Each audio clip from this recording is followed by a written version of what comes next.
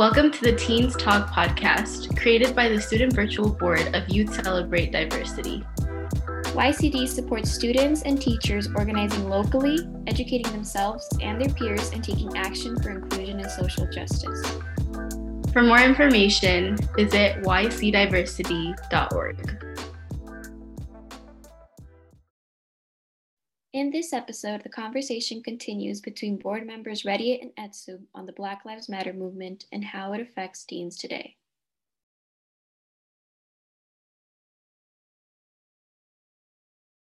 Yeah, I think this leads in perfectly to our next section of white fragility, and the question being, have you ever had an experience where you were having a conversation with the white person and they got defensive or angry over something you said? If so, how did you respond to the situation?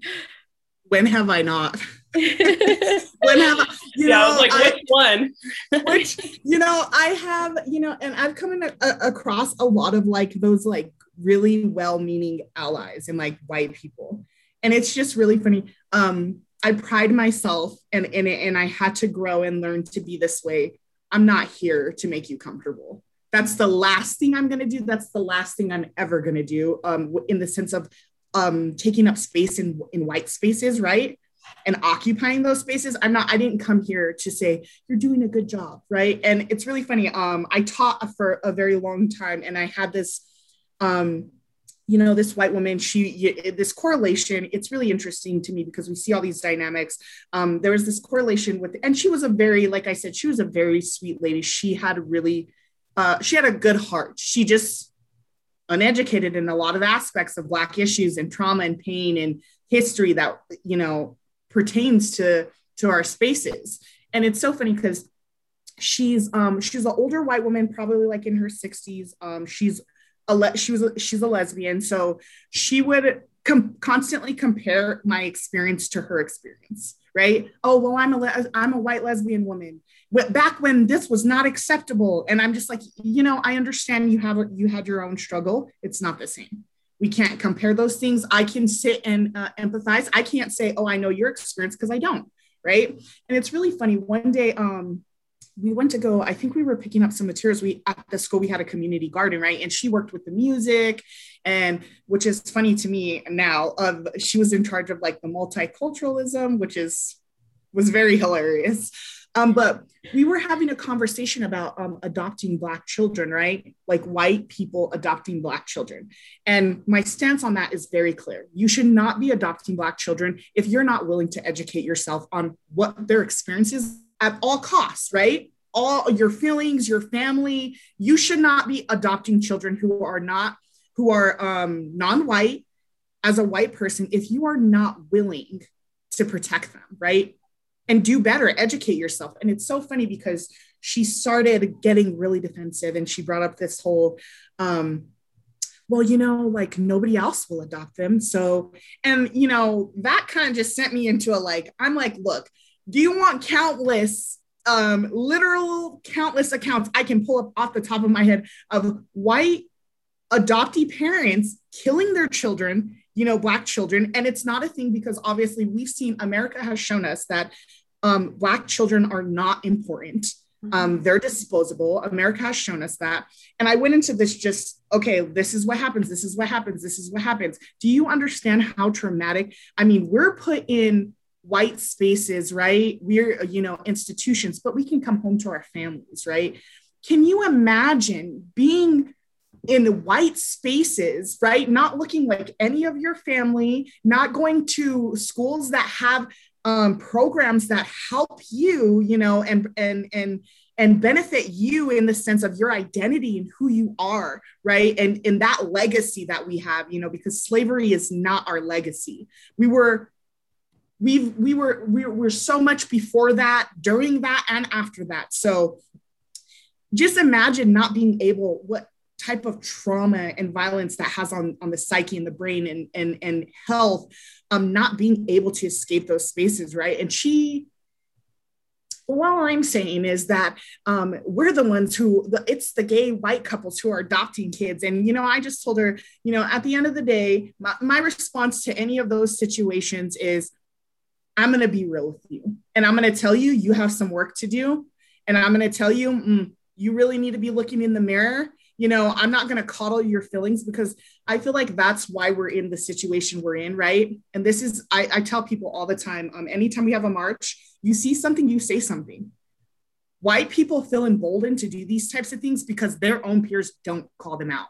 And it might not change their ideology, but it will get them, hey, maybe I shouldn't say the N-word in public next time because this person called me on it, and something else might happen next time. So it's like, I tell people, you see something, you say something. If I'm in that space, no one else is in that space but me and this woman, it is my job to tell her, look, you got it messed up. You hear. And in that case, she, you know, I was straightforward with her. I didn't coddle her feelings, but I know that her, you know, she's willing to do better, right? So it was one of those things. I was perfectly comfortable with telling her, no, you need to do this. You need to read this. You need to look up this. You need to do some research, because whatever bubble you're in, this is not the bubble for those children who get adopted by white parents who are not interested in, they're more so interested in having this complex than actually benefiting these children, right? But any other person, I'm going to be honest, I just pop off. I just get crazy. I'm like, look, what you're not going to do is this. But when it's for people that I feel like really want to learn and grow, I'll call it out. I'll call them out on it and offer up some resources. But that's not the case all the time. Sometimes I'm like, okay, so you're in for a good dragging. Yeah, I think for me, it's a lot of what we kind of talked about before. We're seeing more and more in different systems that white women are being placed in these positions of power. And then they often come to us as Black women for advice, but never take it. And that's part of the fragility. Oh, what can I do? How can I be better? And you tell them and they're like, oh, okay. Or they have the excuse of, that's too hard, or I can't do this. And, that's part of the fragility of, are you actually invested in transforming the environment for marginalized groups, or are you abiding by the status quo? Because if you're abiding by the status quo, then that's just what you're doing. You're contributing to the patriarchy, even though you're this woman in power. So I think there's just constant kind of examples of that, of being dismissed, being unheard, and then that's usually followed by the gaslighting to make it seem like everything that you're experiencing is not true, or oh, things are better, or well, look, you just did this, so shouldn't you be grateful? Kind of response that is just dismissive and toxic and harmful. So I think, again, people got the surface level of white fragility from the books and from the discussions and book clubs and all of this, but they don't know how immersed it is in their day-to-day living, because they're not challenging themselves to do that. So if you're going to ask me for input or advice, are you actually going to take it? And I think that's one of the steps that we're kind of missing in this movement for allies is they're listening, but that needs to be transformed into action. What are you actually doing? You're not actually doing the ally work. I often tell in training, don't call yourself an ally. Let the community call you an ally once you've earned it. Because it is also surface until you're actually doing actions to benefit that community, and then they see it, and then they can call you that ally. I don't go into spaces of other groups and call myself, oh, I'm this ally. No, I need to show up, I need to listen, I need to learn, and then I need to act upon whatever it is I say I'm going to do. And so that fragility just hinders them from making that step. I think constantly for us, especially as Black women, we risk a lot on a regular basis. We're not afraid to lose relationships because we've been doing that since we were in elementary school. Okay, this kid said that to me, this offensive thing, the slur, the N-word, whatever. Okay, you're gone. Bye. But I think for allies and white women, especially when we're talking about this white fragility, no, I can't say that to my best friend, and that's just the way they are. They're not willing to take that risk and lose like we are. And so that's that step of moving from that white fragility to, again, action, to be anti-racist, to be decolonizing. That is just such a struggle. Yeah, definitely. Yeah, sorry. Go ahead. No, go ahead. Yeah, I was just gonna talk about how, like, yeah, I think it's I feel like for me, like educating myself on white fragility and my response to it, I've learned for most of it, it's been very like passive, and like I've just allowed them to like, you know, go ahead, be angry, and like let them say whatever, because usually they'd be in a position of power and I couldn't standing up for myself would be like putting myself in danger. I remember like I had this conversation with my counselor like a couple months ago where we were talking about like racial injustice and my passion for it, for bringing in social justice. And she was just like, you know, like actually I talked to my grandpa and he said that it's not really about your race. You know, even back then in like the South, it wasn't really about your race. It was about how poor you are. So, you know, like how big is racism? And like she was really minimizing like what I was trying to talk to her about. And, you know, like no matter like how much I knew that was wrong and I should have like pushed her back, I was just scared because I knew like, you know, in a year I needed her to do like my college application and stuff. So I needed to be quiet and kind of like, you know, allow her to take the like allow her to take the position that is harmful. Yeah. Like, you know, that reminds me of Black History Month during freshman year, where we were reading To Kill a Mockingbird, and you know, we just started talking about like racism and, you know, segregation and all of that. And every time, I think there were like maybe 5 Black kids in my English class that year, and every time we would speak up and we would talk about our trauma or something that we experienced regarding, you know, racism, our teacher would come in and he'd be like, yeah, I can totally relate to that. This.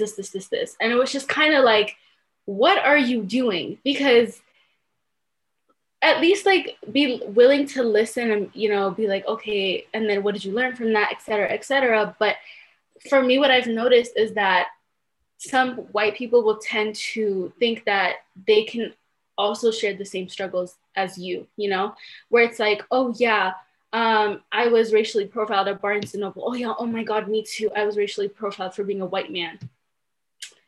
Those are 2 completely different things, you know? And it's like the constant need for them to feel like they also have to feel our struggle, but the way they do it is just so wrong, you know? And it's like, to them, they're an ally, but in my eyes, it's like, you are again showing me that my story doesn't matter, that my life doesn't matter, that what I'm telling you doesn't matter to you, because then you're taking my trauma and then you're like, oh yeah, I also have the same trauma, when you really don't, you know?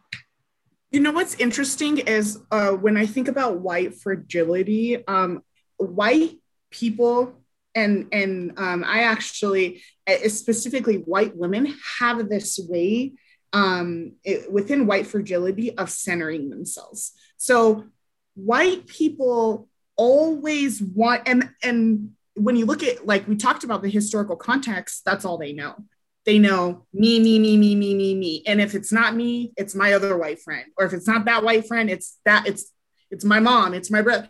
So, and I think that it's incredibly important and crucial, especially in the space and the platform that I'm in, is to call that out, right? We recently made a post about how white women, when they're uncomfortable or they're called out or someone's speaking about trauma, they cry, right? They cry. And what does that do? It shifts the attention right over to them, right? And next thing you know, you go from talking about your experience as a Black woman, and then now everyone's around this white woman and like, oh my God, are you okay? Like, oh my gosh, yeah, I've experienced the same thing. And I think that is a huge problem within our society, in education systems, and how people talk about race and how people talk about experiences of marginalized groups of people. It is okay, you know. When I did our white privilege workshop at the YCD conference, I had to tell people, like, everybody in some sort of way has privilege. In some sort of way, the platform that I can operate, I have privilege on that. The way I navigate through the world due to my complexion, I have privilege, right? The fact that I was able to go to school, even though we know the education was trash, right? And it wasn't what it was supposed to be. There are people and individuals who will never be able to step into that space, right? So I have privilege in those aspects. what people don't understand about privilege and white fragility and centering themselves is you do have a struggle. No one's trying to take that from you. And I think a lot of allies, they get in a space when you're saying, oh, this is my experience. Well, I had this experience too. So what makes you better than me or worse off than me? And what people don't really understand is that when you are, for example, when you are a Black woman living in this country, right? And if you want to add a little more intersectionality into that, when you are a Black queer woman, right? When you are a Black queer woman who is darker complected, right? When you are a Black queer woman who's darker complected, who doesn't fit what that would look like for the world, you're dealing with all of these layerings of trauma and violence that is literally telling you you should not exist. You should not be here. You should not exist. You can't occupy space. You don't have a platform. You don't have a platform to say this, this, and this, and this. And what I've seen happen so many times is white women, when you tell them, I mean, when you're talking about sexual assault, right? I've been in plenty of spaces where Black women are talking about the sexual assault that they've experienced and that type of sexual violence they've experienced. And I mean, almost every time I hear a white woman like, well, this happened to me. And it's this idea, it's like this comforting, like, it's like one of those things, like they're just so used to everything being centered around them. And when it's not centered around them, it's a personal attack. And that's the thing. I've had these conversations where I'm explaining, look, just because I'm talking about this, it does not mean I'm discrediting you as a person. But you have to be willing to understand that because of your white, people think it's a surface level thing, right?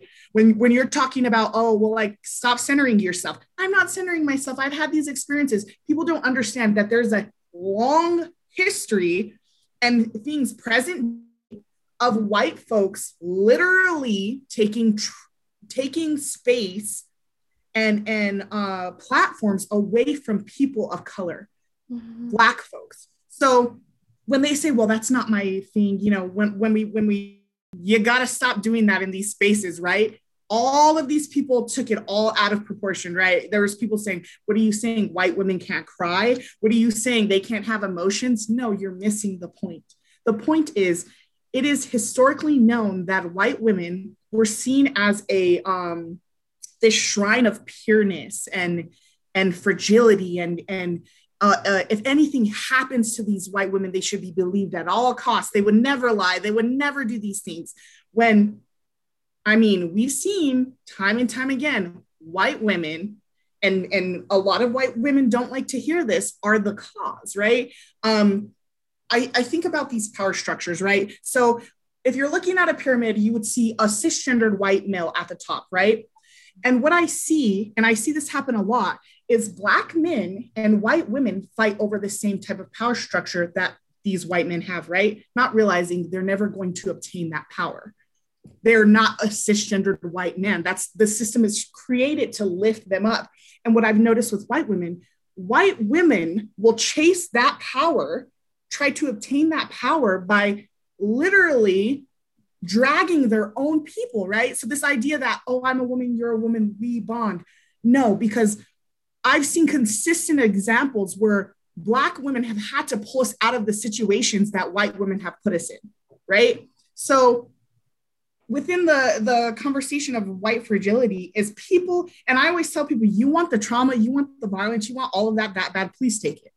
Please. I want to move through the world freely. I don't want to have to worry about going outside. I don't have to worry about my brothers driving around past 7 o'clock. I don't want to have to worry about these things. You want it, you have it, but that's not the reality. So in the sense of white fragility, white folks really don't, especially white women, they really don't understand the type of violence that they're perpetuating, even if you're an ally or you're whatever. When you center yourself like that, when you take, we don't have, I mean, we live in, it's a lot better than it was, but we don't have platforms like that where it's just so easily accessible to us, right? And then you have all the things that play into that. So when someone snatches and centers that on themselves, you know, and then gets upset when you call them on it, they have a lot of work to do. And like April said, are you really interested in making a change? Because if this is the type of spaces, if this is the way as an ally, you want to move in these spaces, you are committing just as much harm as someone who, it's a system and it's a structure that works together. You're creating just as much harm as these policies put in place, right? It's the same type of trauma and violence that we're experiencing. And they think it's like the lesser of the evils, or it's not my fault, or it's not that bad. So it's like allies really, really need to look at that and think about how these microaggressions and doing these types of things, and then being upset when hey, look, this is what you did. This is not appropriate. You need to work on this. How much trauma and violence that really inflicts on us, and how it puts people like you, young ladies, into a space where you may not be willing to share your experience ever again because you've had these type of interactions with people. Sorry, yeah. Actually, this reminded me of like a conversation I had with Itzu yesterday about how we were in a conversation with like a white ally, and the conversation was centered around Black Lives Matter, and this white woman, she took it as like an invitation for her to like apologize about her not being educated, and like, like center around her when like the conversation was supposed to be about Black Lives Mattering. And it was like there was a pause where we had to, like, as Black women, we had to like comfort her and be like, it's okay that you're racist, and like it's okay that like you continue to perpetuate white supremacy. Like, and I remember like holding myself because like, like there was multiple like Black people in that space, and they were like, we were going around in a circle, like comforting her. And I was like the last one. I remember like trying to like hold myself and saying, no, like you cannot like comfort her. You cannot let her like take, this spotlight. But like, I got uncomfortable, and like I was like, it's okay, like, like everybody was right, you're fine, like, I had to like allow her to be centered. And which like, leads me to like my next question. Where do you feel the response of Black and other people of color comforting white people when having these conversations come from? Are you ready, April? Are you just this is apparently this is my I deal with this on a daily basis. I think that is a lot of wanting to belong, right? I talked about this power structure of whiteness, right? This white male power. And I've consistently been in spaces where people are telling me, you're being mean, give them a chance. At least they showed up, they did this. And in my experience and in my space, that's the bare minimum. That's probably less than the bare minimum to me. So I think a lot of people of color and Black folks, and this has been my experience more specifically with Black men, is that I'm this hyper aggressive, mean, angry, violent, rude, disrespectful, uneducated woman, right? Black woman I'm just so angry and I'm so enraged, right? Well, one, absolutely I'm angry. I'm 100% angry. I have every right to be angry at the state of the world and at the state of the existence of Blackness across, right? All over the world, because Blackness is not accepted in any space, right? And that is just, you can go back and look onto that through history. But I think that it is a lot, and it's taking me a lot of time to realize this. It's a lot of self-hate. It's a lot of wanting to be accepted, right? It's a lot of wanting. I think it's also a lot of having relationships with people who one-sidedly we care about, but they don't care about us, right? And I tell people that as a friend, I did an arts collective, and we had some kids performing, right? These were kids who were like 16, 17, 18 years old, and they had a group, and one of them was half Black, half Mexican. The other boy was Black. And then they had another group member who was white, right? And I'll tell you right now, I don't care who you are. I don't care what your friends told you. In my space, you will not use the N-word. I don't care. That's just something I don't tolerate it. I've been in plenty of spaces where I've had to tell people who I thought were my friends, you know me as a person, and I don't get down like that. So we're not friends. You can't respect me enough to not do these small things. Then we don't need to have any type of relationship. And there's a point in everyone's life where we start to, it's kind of like this awakening, right? And especially people who are involved in activism and organizing, there's always these spaces, this time period where you start seeing things, you see microaggressions, macroaggressions, but you see them from people you really love and you care about, right? And that's where these young boys were, right? They were performing at this arts collective that I was putting on. They've known this kid since elementary school, but he didn't really quite understand his Black friends' identities, right?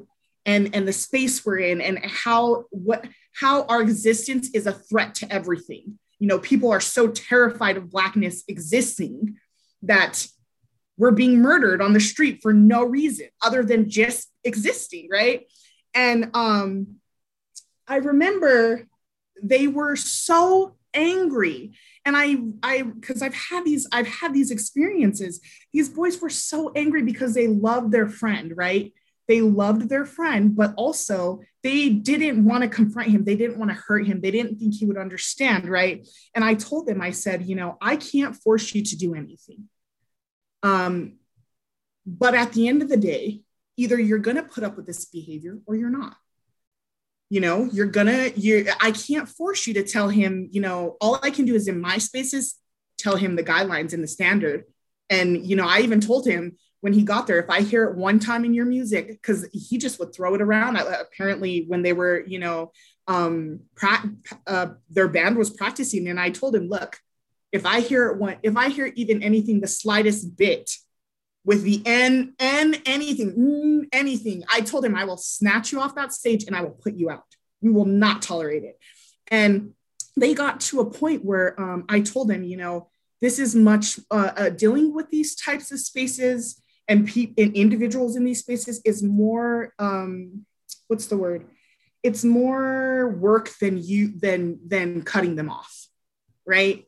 And, they basically got into a space where they said they couldn't do it anymore. They're no longer friends. He just wasn't willing to understand or listen or anything like that. But I think that it's a lot of, like I said, I think this is, we're taught to be in spaces and say, well, they're my friend, or I'm going to look crazy if I say something, or people are going to not want to work with me. And to that, I honestly just say, like, I cannot be in those spaces. I cannot operate in spaces where people are going to allow their friends, their family members, disrespect me. I told friends that you invite me over for a Thanksgiving dinner, your grandma says something racist, I'm going to call her out. It is what it is. You either support me in my humanity and me as a person, because I think a lot of times people connect this like calling out or calling in, whatever you want to call it, idea of like calling family members out or friends out with like, what's the word? There's like this connotation of like, if I call that person out, they're not going to love me anymore. Right. And I think that it's the exact opposite. If they love you, they will listen to you. They will respect you. And I've had a lot of situations where I've said, I'm not comfortable with that.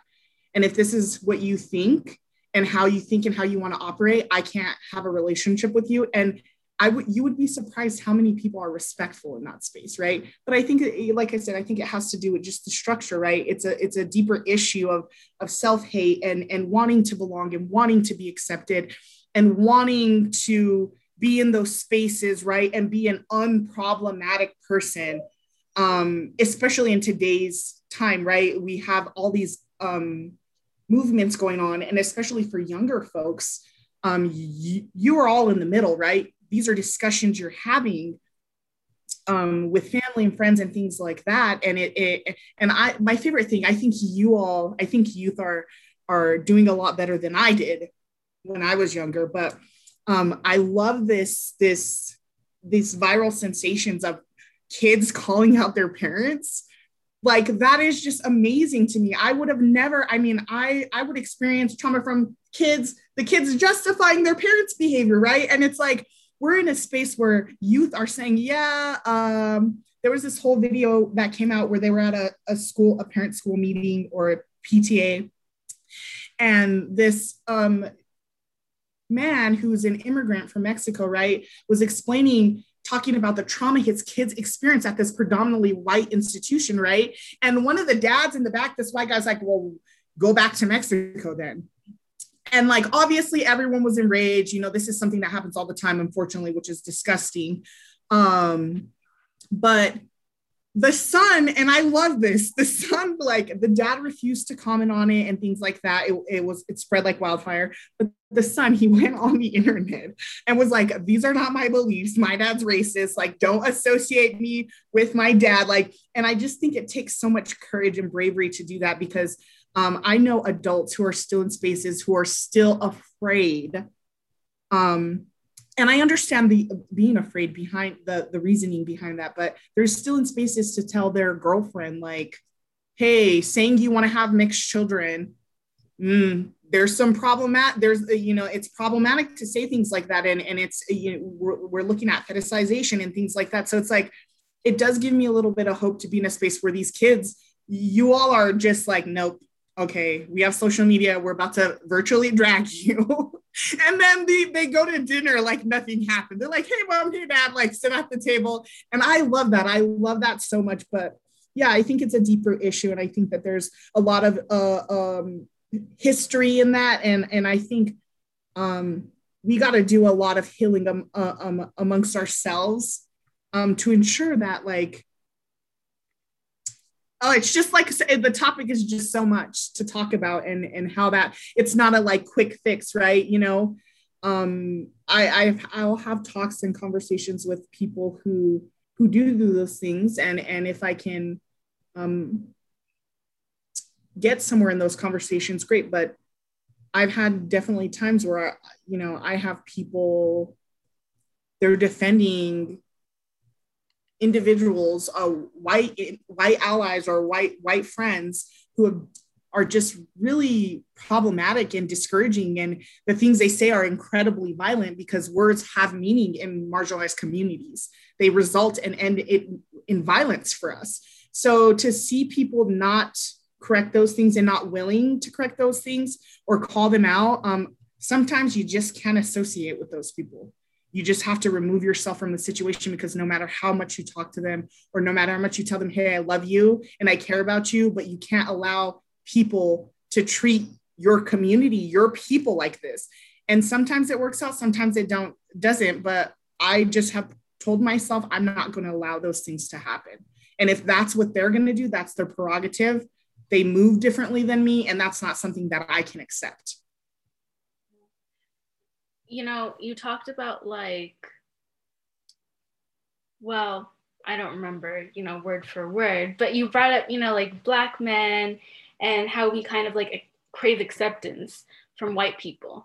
And I feel like that's so true, especially in like high school, middle school, especially in like a predominantly white space where I don't know, it just reminds me of this one experience I had like a couple weeks before school closed, where one of my friends came crying to me, and she was telling me how this one white boy would keep saying the N word, like hard R in class.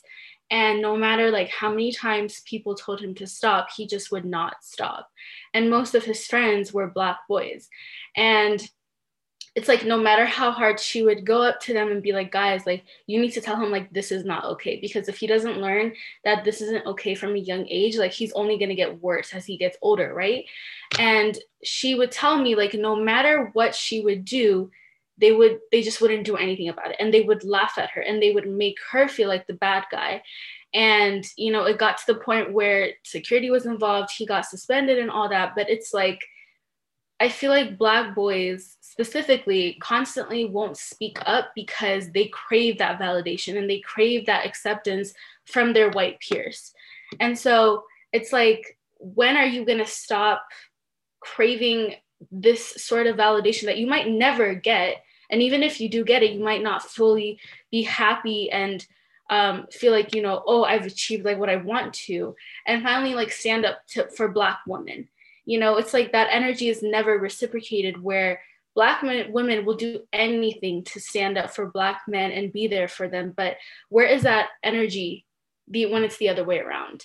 And, you know, we saw this with like Breonna Taylor, where everybody was speaking about George Floyd, but Breonna Taylor's story wasn't even heard as much, you know? And so I can totally understand what you were saying when you were talking about some people will just crave that acceptance from white people, and it's just to feel like they belong or to feel like they're not problematic. But it's just like, you're being more problematic when you don't speak up about it. Yeah, we get all these messages surrounding code switching and respectability politics. If you behave in this certain way, then they'll bring you into the community and you'll have all of this that they have. And none of that's true. None of that's true. You could do all the right things and you're still going to be this Black woman at the end of the day, and they're going to treat you as such. And I think that's like the key message of, you know, many of us, not all, were trained at an early age to engage in that code switching. And sometimes our caregivers did that to keep us safe. I want you to return home at night, so please do these things so I can ensure that you return home at night. And, you know, going back to the original question, that's why sometimes it's instinct for people to go and coddle the person who's crying.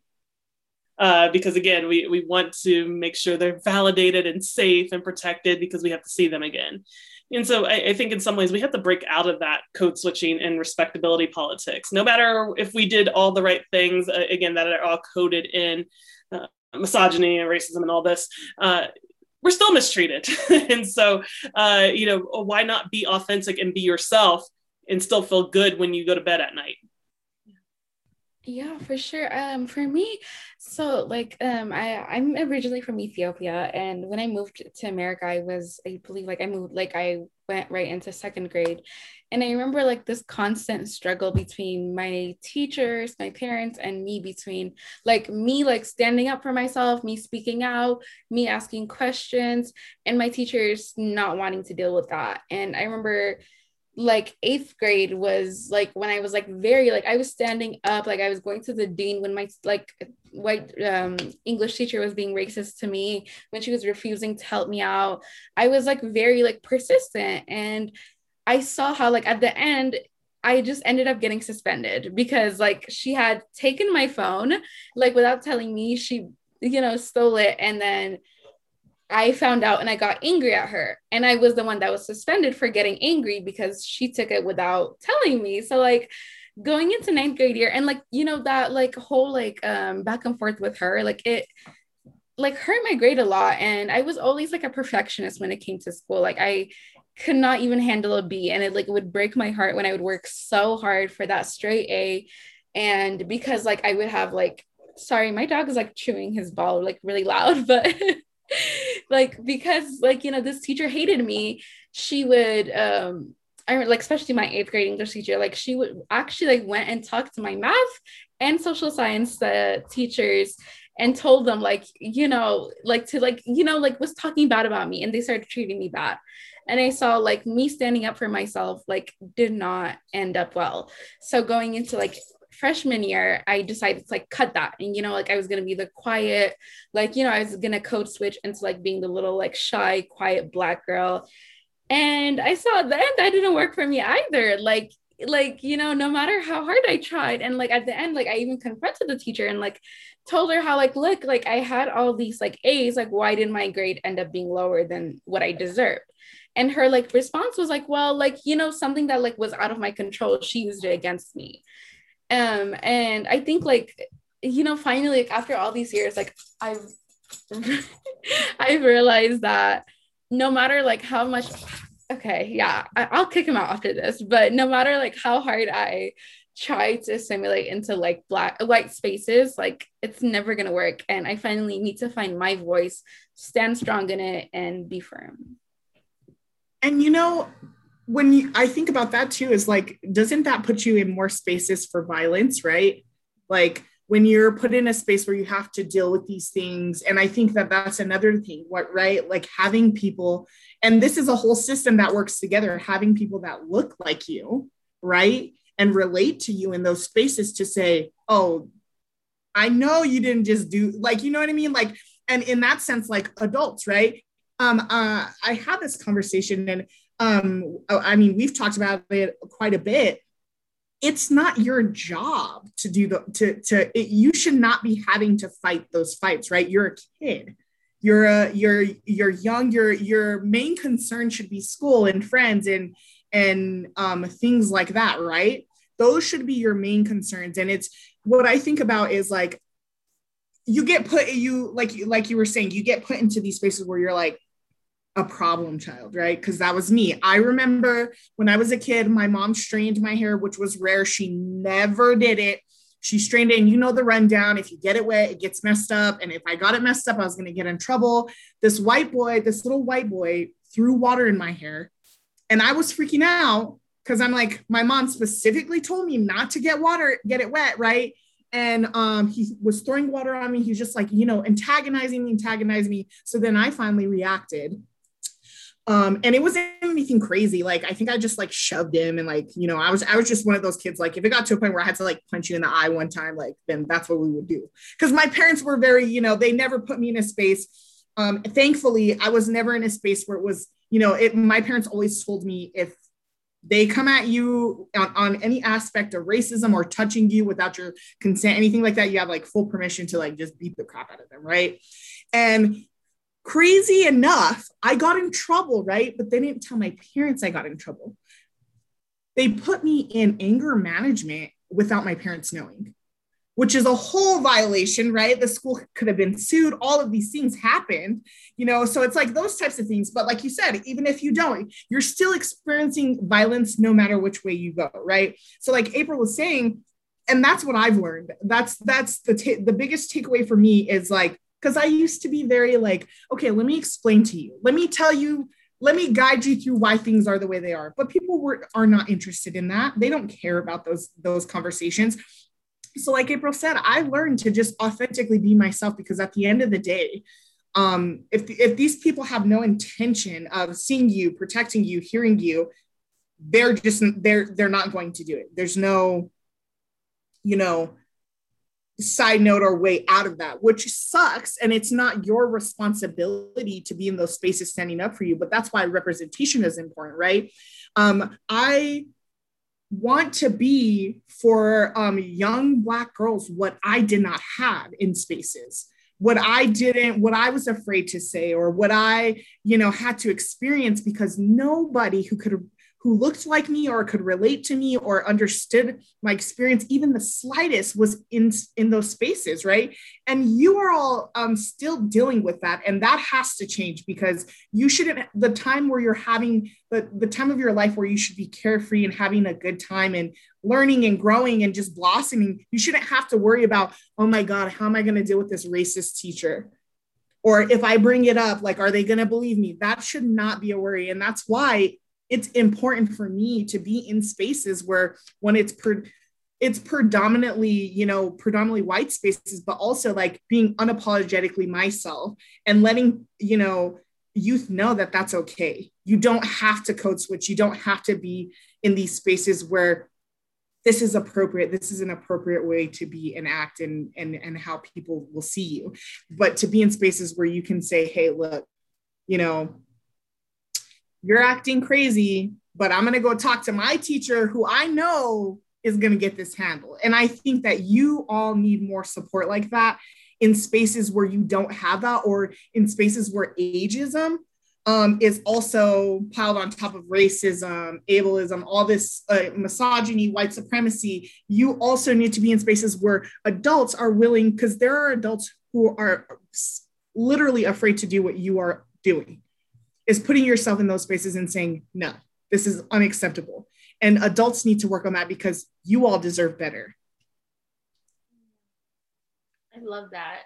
And, I think for me, it's just like, I've come to tell myself I'd rather be known as that one girl that's problematic and ratchet and angry, rather than the girl that's known as the silent Black girl that lets everybody walk over her and is just, it's just like, I'd rather be the one standing up rather than just sitting down and letting all of that stuff happen to me and my peers and not doing anything about it.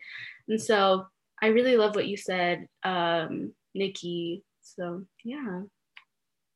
And I love the, go ahead. Oh no, go ahead.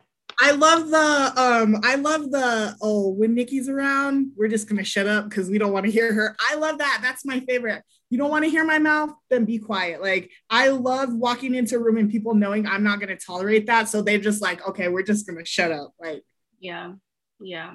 The next thing we wanted to talk to you guys about was the history of like the Black Lives Matter movement. For those who don't know, the movement began back in 2013, and it was a response to the acquittal of Trayvon Martin's murderer, George Zimmerman.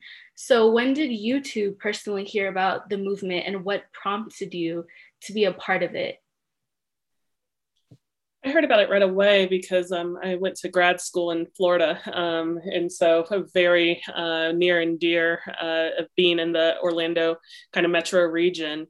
And again, just a tragedy of thinking about young people who can't even walk home safely, and that highlighting that, the simple things that we try to engage in, walking home, is seen as a threat to white people in this country.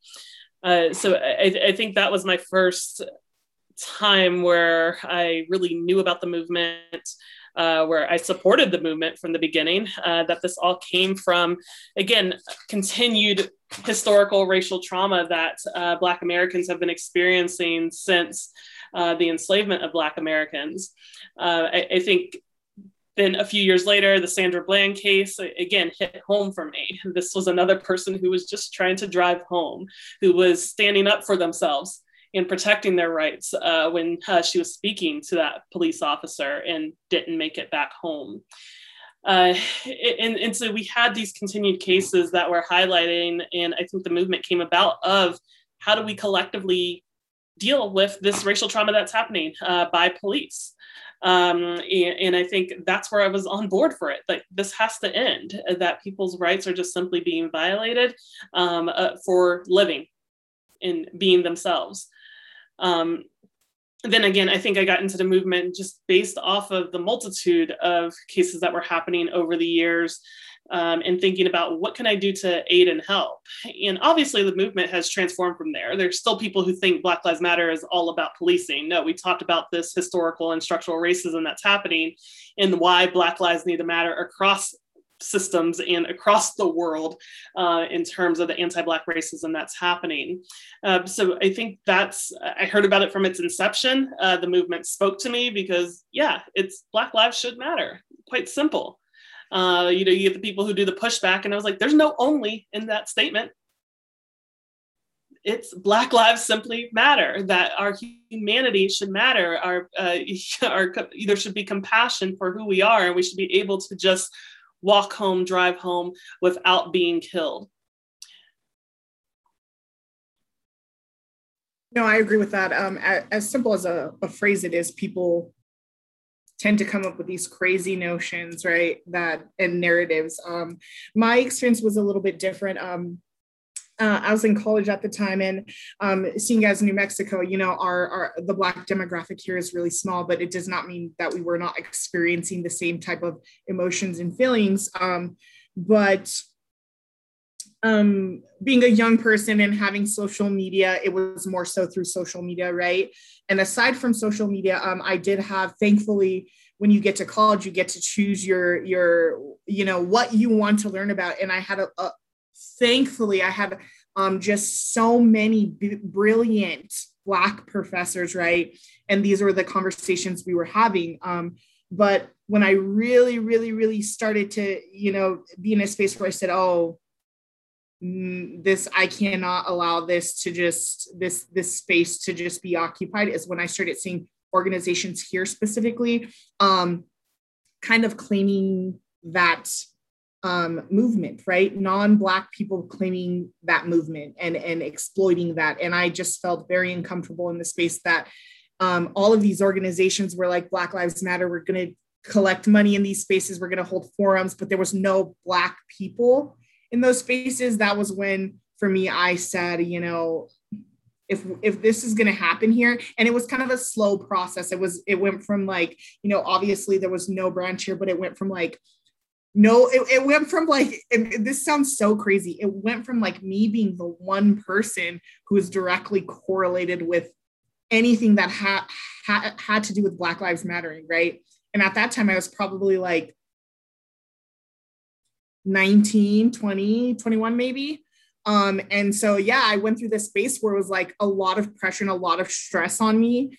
And I think when you are in those types of spaces where there's no one you can turn to or relate to, you crave, right? You crave community, you crave people that can relate and want to help and support. So I heard about it, like I said, I heard about it fairly early on, when it was just a hashtag and when people were talking about it. And unfortunately, it took such a long time to get any movement behind it here, because like I said, people believe that New Mexico is a very progressive and accepting state, but also on top of that, they believe that literally 5 Black people live in the state of New Mexico, which is absolutely not true.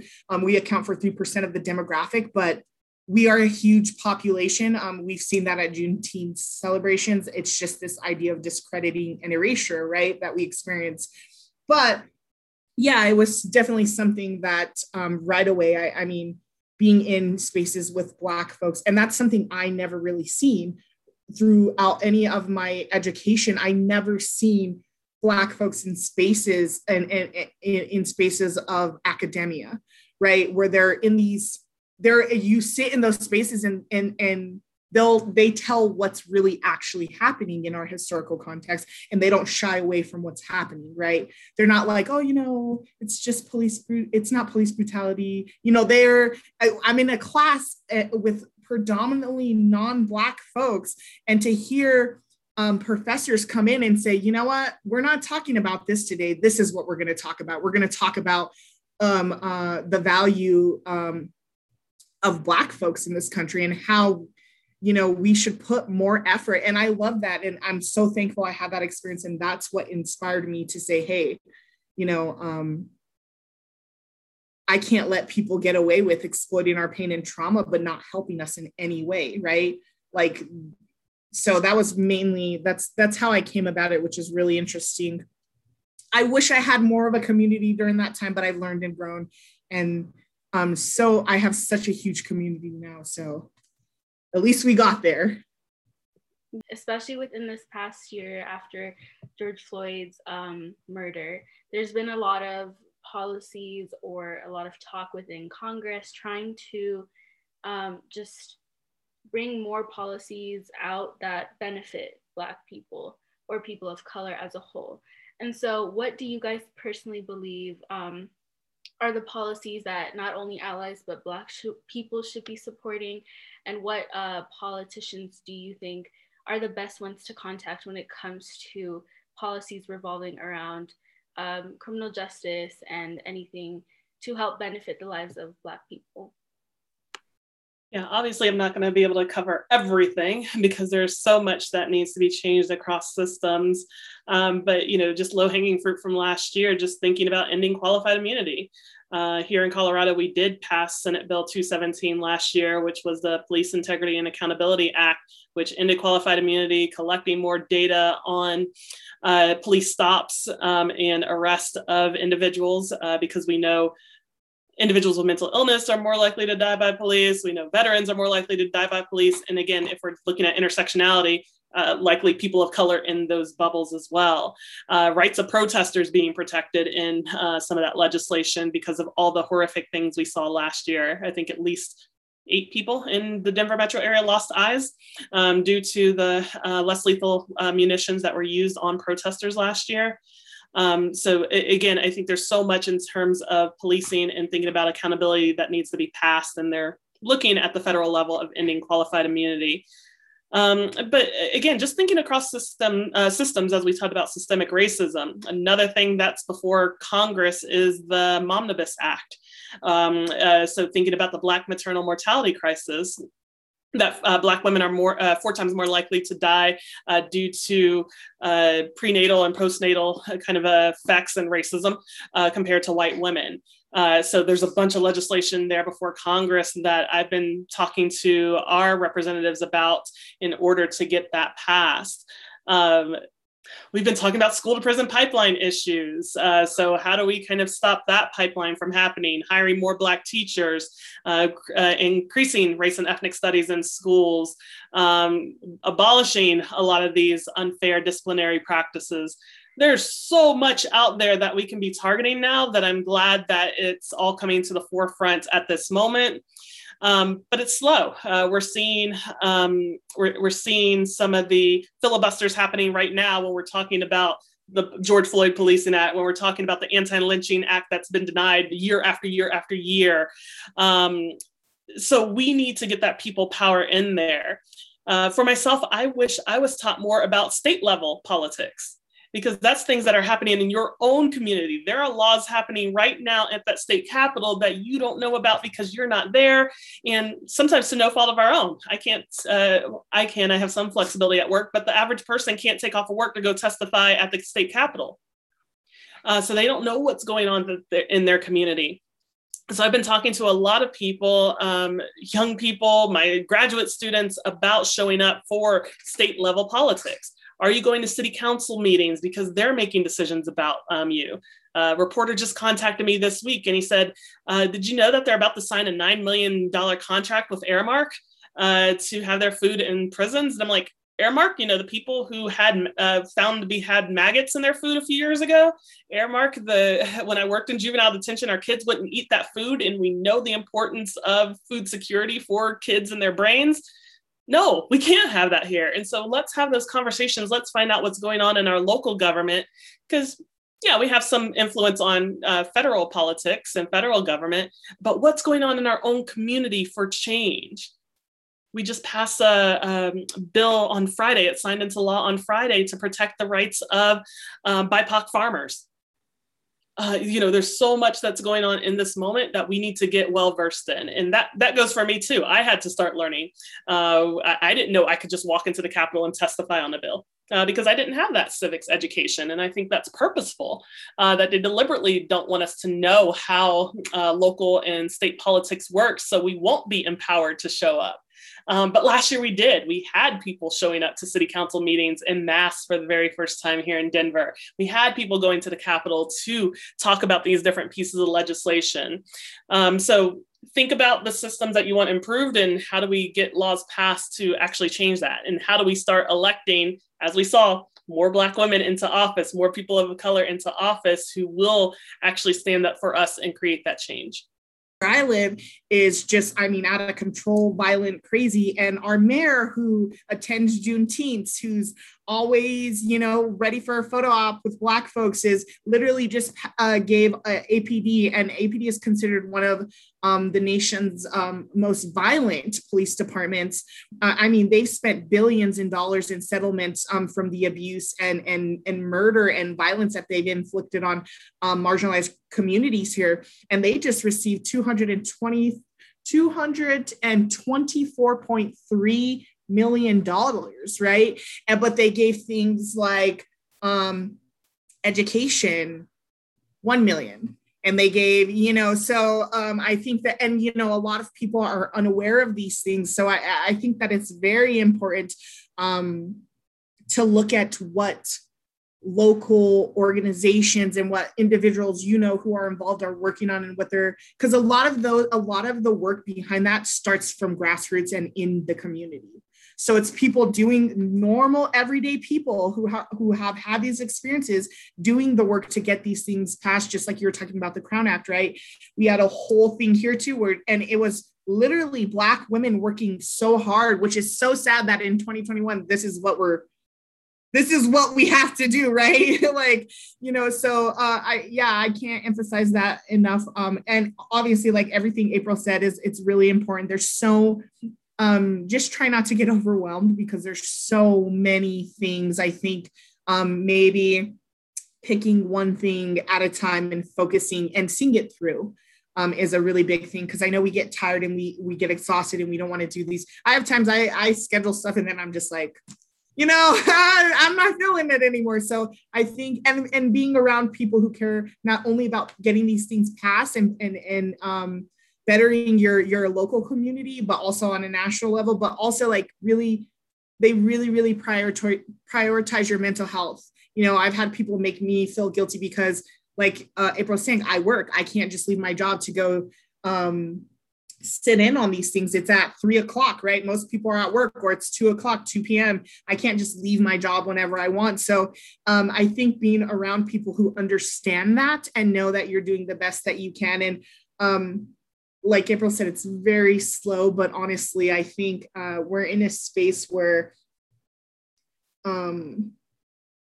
they're afraid of the reckoning that is coming, and we're going to continuously fighting for that. And I think it definitely scares them that they're kind of losing this control that they've had for so long, and it's just slipping out of their hands. And, you know, we're grasping and we're pulling. So I think that even though it's slow, I do have so much hope, and I'm so thankful that I get to see young people like yourselves blossom. And because I can tell you right now, at your age, I was not having these conversations, right? People didn't care to have these conversations, you know, so I'm incredibly thankful. And you all have voices and you inspire. And in being involved, when people see you involved on the local level, more youth want to get involved, you know? So yeah, I just second everything April said. Yeah. Wow. Thank you so much, guys. I know like we've reached our time limit, and honestly, like we can go on for days and it still be like such a fruitful conversation that, you know, we can't have other than like in our spaces of Black women. Honestly, thank you all for having us here and having this dialogue. Again, you are the ones to make this happen. There will be some changes in my lifetime, but you all are going to make the changes that I want to see in the generations way after my time. Yeah, and I just want to second everything, you know, Radiate said. We really appreciate you guys taking time out of your busy schedules to have this conversation, and I know it's going to impact a lot of people. So thank you guys again. And thank you to YCD for letting us film this and giving us the platform to educate not ourselves, but our community as well. And us. I'm telling you, I don't know it all. I'm in constant amazement anytime I'm in spaces with young people. I'm so amazed. And I get sad. I'm like, oh, I just wish I was like your age now, though, like not when I was my age, you know, because you are all doing so much. And like April said, you know, you are creating the changes that we want to see. We're doing our best to get it ready for you, but we're not going to be able to.